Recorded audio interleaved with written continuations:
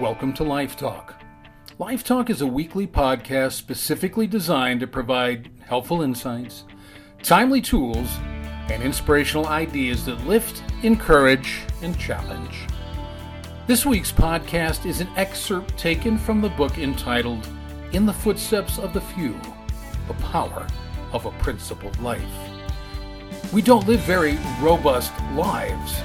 As Christians, we subtly fall into behaviors and patterns that are diminishing, ineffectual, and compromised. These are embraced by a secular culture that delights in undermining the Christian narrative in the larger culture. Therefore, our frequently lackluster, ever-dimming, and perpetually compromising faith is reinforced by the larger culture that seeks its demise. In time, we begin to lose touch with what it is to be a Christian. Majesty and mystery fall to pulpits scurrying to explain why the church has failed to seize the culture and inspire it to better things. The relevance of biblical principles as held against the dynamics of the 21st century seem to be ill-explained or not explained at all. We pound out repetitive principles of a faith that has forgotten how to articulate who and what it is. This book arises out of 10 years in pastoral ministry and 30 years in the counseling field, where the lives of untold thousands of people needed something from me to grant them hope, encourage broken spirits, make sense of their disjointed journey, and at times save their lives. This book is an effort to do exactly that. I hope that you enjoy this excerpt. I want to be happy, but I don't think I want to be satisfied. For satisfaction lures me into believing that happiness is found in reaching some point, rather than realizing happiness is born of striving for those points. I want to experience a resilient and wonderfully endearing sense of contentment that neatly threads itself through every part of my soul, but I don't want that contentment to morph into the baser mentality of complacency. I want to keep a weathered eye on every horizon, but I want to do more than just watch those horizons from some sorry distance. Rather, I want to walk their ridges. I don't want to contemplate the taking of a journey. Rather, I want to be contemplating a journey as I'm taking it. I want to robustly celebrate the achievements and rigorously revel in the milestones in a manner completely worthy of them. But I never want to fall to the bane of mediocrity that would prompt me to see them as a terminus. I want to develop a sturdy confidence born of the advances made, and I want to have that confidence perpetually reinforced by the successes achieved. Yet I pray that my failures will always serve to temper that confidence so that it never turns to rot in the form of arrogance. And in further managing this tempered confidence, I never want it to be so strong that I errantly assume any challenge as too small to be worthy of my time. I want to be happy, but I don't think I want to be satisfied. For whatever reason I might do it, in whatever way I might do it, I never want to hand myself excuses to round the next summit instead of scaling it. I never want to slothfully presume the ability to achieve a goal without holding myself accountable to actually getting on the track and running the race. And I suppose worst of all, I never want to scan my assorted array of trophies, whether they are numerous or few, and in the scanning embrace some languid sense born of complacency that somehow it is done, and that I can hang up my hat, when in reality life is never done, and no hat is really ever hung. Laziness is humanity domesticated to its own destruction. Mediocrity is life pent up in the very ironclad cages that we create out of the misguided notion that an adventure is a product of those misty-eyed idealists who expend their lives chasing dreams too elusive to catch. Therefore, we create dreams that we can cage, so that they simply can't elude us, And in their captivity, we can manage them so that, God forbid, they never manage us. And what we forget is that a dream caged is nothing more than an anemic, pasty white wish that is always in the process of dying in whatever cage it happens to find itself. We are made for more than all of that. Our humanity yearns for the next adventure. We desire lofty summits and distant finish lines that tax the whole of our energies in order to get us to them. There is inherent within us this incessant sense that we are is not where we're going, and that to park it in wherever we're at is to start dying in that very place. There is some fixed notion in our psyche and some incessant voice in our souls that will not be silenced and cannot be appeased by lesser agendas. These call us out, despite the many ways that we work to silence them. And in the calling out, they call us out. Sadly, in light of the calling, we too often surrender to fear and we sell out to apathy. We foolishly peddle our resources and pawn off our talents to lesser things so that we can hold up some small, pithy achievement to offset the gnawing guilt we experience over bypassing the greater achievements that were our calling before we were called away.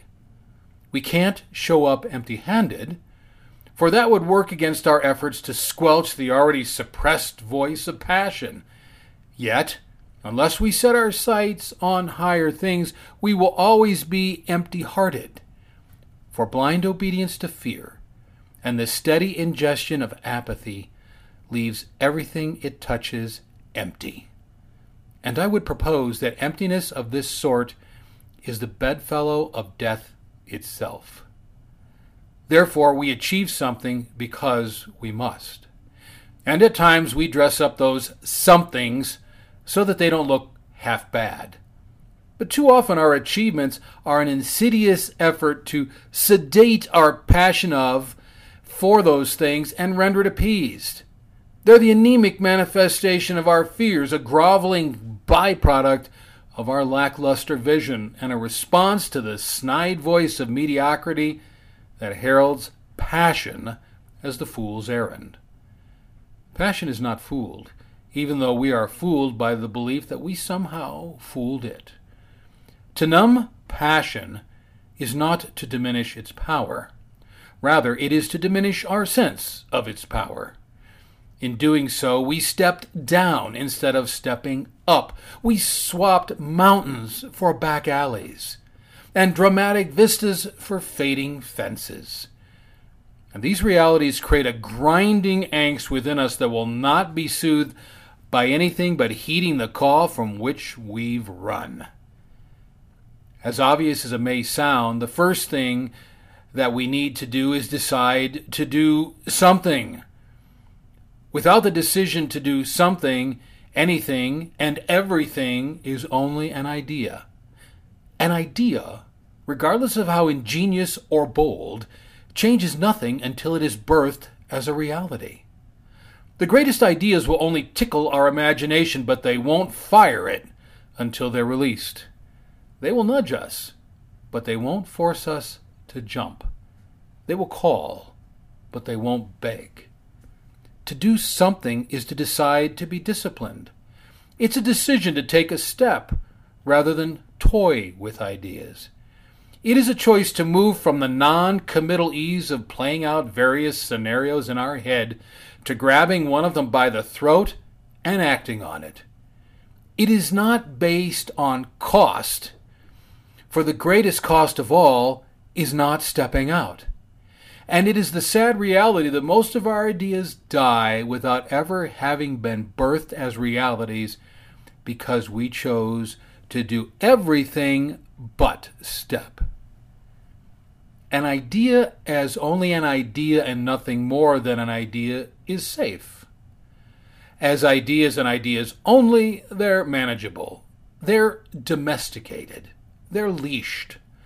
We hold them within the sad confines of our minds and our imaginations, toying with them as time permits, and returning them to those confines when it does not. But cut the reins and turn an idea loose, and it may not be as manageable and domesticated as we might like it to be. So, are we brave enough for the ride that is certain to ensue? An idea that is given legs is one of the most dangerous things imaginable, but it is also one of the most exciting things possible. An idea running at full stride is wildly frightening in a manner that unleashes something that was never supposed to be unleashed. It is not about throwing caution to the wind, as some might think. Rather, it's about stepping into the wind and being swept up by it while wisely holding caution as we do. It's about understanding that wisdom is not held hostage to safety. Rather, wisdom is based on figuring out how we navigate dangerous things in a way that no longer renders them dangerous. And as such, are we going to choose to be brave? Unleash your ideas and things will never be the same. Guaranteed. Things will change when great ideas are unleashed because they can't help but change. What is will become the stuff of history that will lay beyond our ability to ever reclaim again. Our ideas are the stuff of the future. They are never home in the present, for the present is only the thing that launches them, not the thing that cultivates them. If our lives have been expended in the acquisition of comfort and the cultivation of familiarity, our future is our now, and no idea can sufficiently grow in that. While the degree of success rests on the magnitude of the idea being released, the greater degree to which it will be successful is the degree to which we unleash it. And if we prefer familiarity and the comfort that it engenders, we will never truly let an idea loose. Or we may well attempt to cram it back into the confines we released it from after we've unleashed it. At best, the ideas are hamstrung. At worst, they perish. If you've decided that you want to do something, if you're sufficiently brave to do it, and if you're willing to go past familiarity and comfort in the pursuit of it, then get the resources that you need to make it happen. Real resources. This is not about thin and pasty resources, nor is it about material that has been worn thin. It's not about sugary sweet notions or trite sayings that are fun and fanciful but are shallow and porous. Rather, this is about finding bold, honest, timely, daring, frank, deep, and brisk material that will thrust you out beyond the confines you saw as the terminus of your dreams. Find resources that are unforgiving in helping you grow, reliable in content, proven in substance, and thick with wisdom. Learn from trusted people who have been there and back, who have likewise taken other people there and back. Grab these resources, let them grab you, and then rigorously apply them without delay or excuse. When you do, you will start the process of placing yourself in a position to begin heeding the call of great things.